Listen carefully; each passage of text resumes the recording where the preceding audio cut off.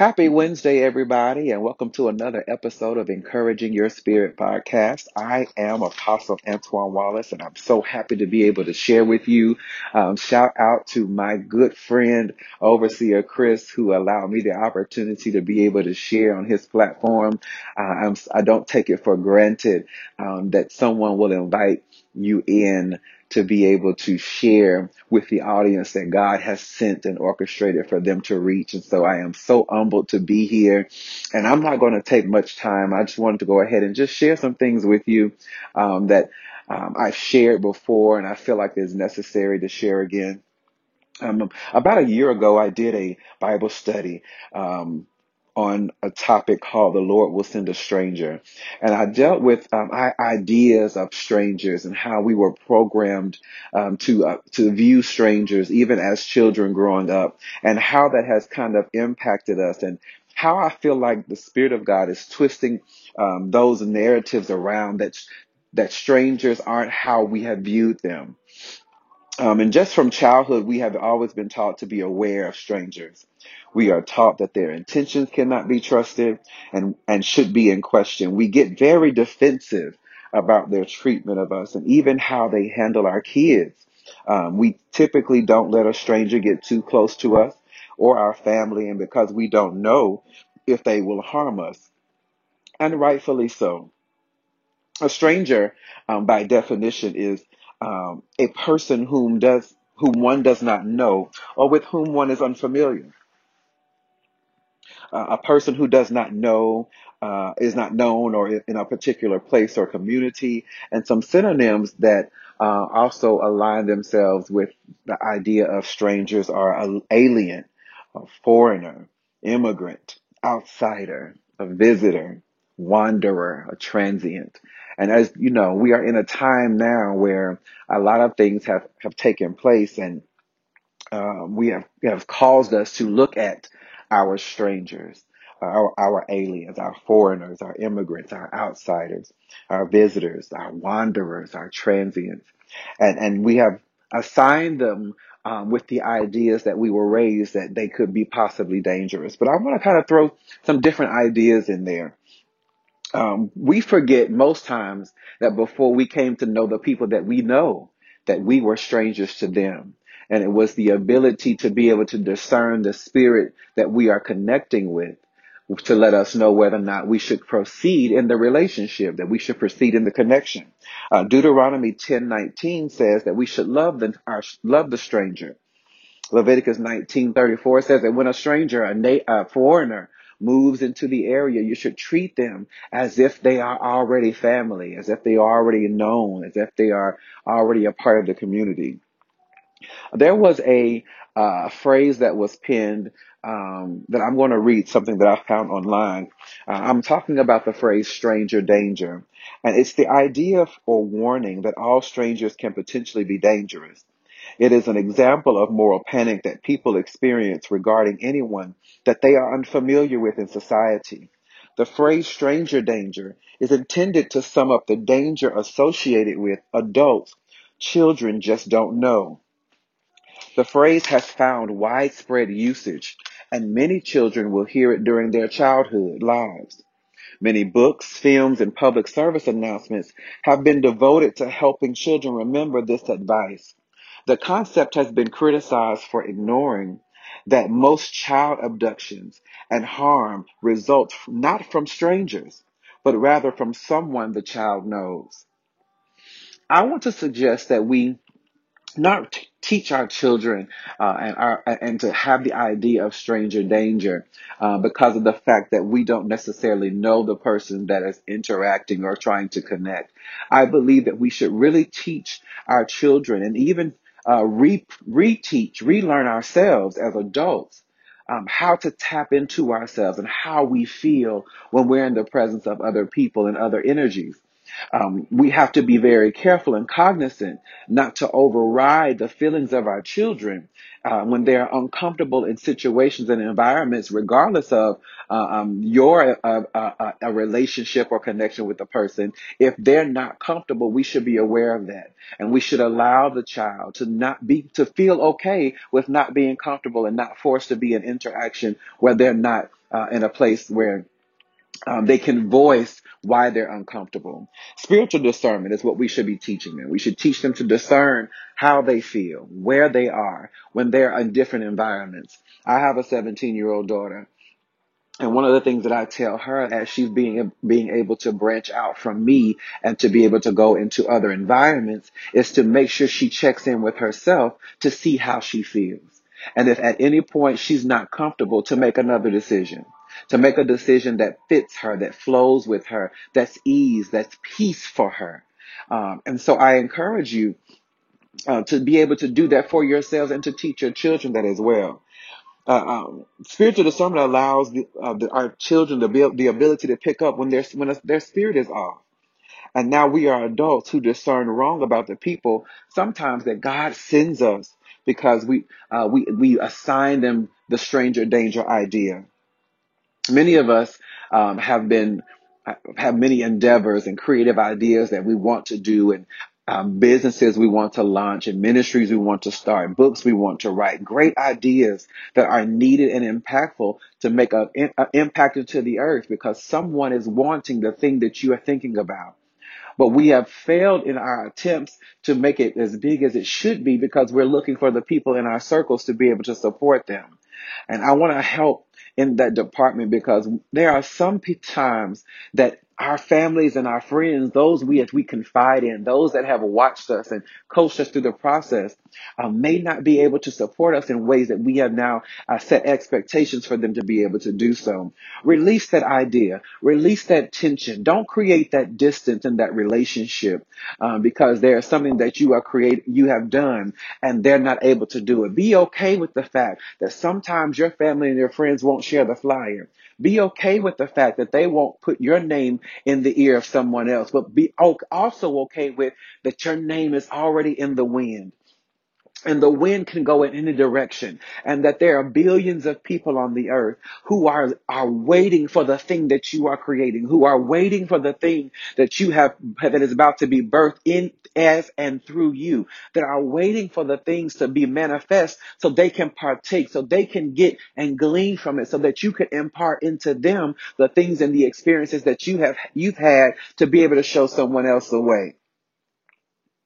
But we've created distance. We've created tension in our families behind ideas that we've done and initiatives that we have birthed because we're looking for them to support. That may not be their area of support for you.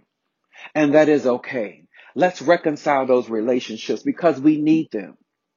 Allow them to be able to be in their struggles as well and not have the pressure of trying to figure out their struggle and trying to support you as you're trying to get to your next place. It's okay if they do, but it's also okay if they're unable to.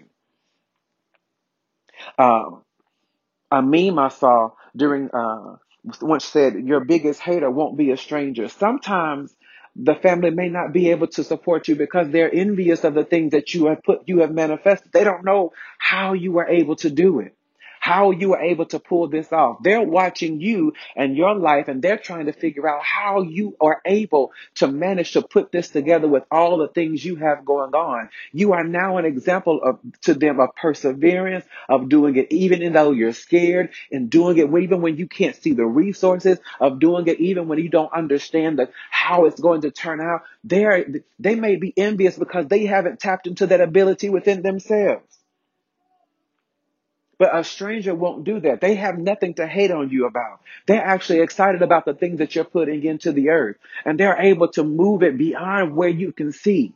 If you will open up your scope and allow your spirit to just imagine all the people being able to be impacted by the thing that you are about to birth in this earth, you'll be surprised at who will attract and who will gravitate to you, who will find your pages, who will find your hashtags, who will find just happed upon your website,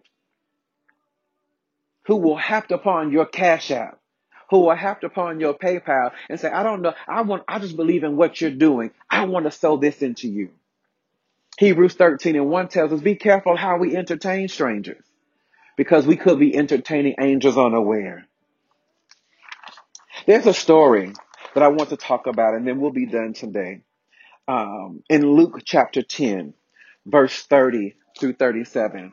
And I'm going to read it in the New American Standard Version. And it says, Jesus replied and said, a man was going down from Jerusalem to Jericho and fell among robbers, and they stripped him and beat him and went away, leaving him half dead. And by chance, a priest was going down on that road, and when he saw him, he passed by on the other side. Likewise, a Levite also, when he came to the place and saw him, passed by on the other side. But a Samaritan who was on a journey came upon him, and when he saw him, he felt compassion, and came to him and bandaged up his wounds, pouring oil and wine on them. And he put him on his own beast, and brought him to an inn, and took care of him.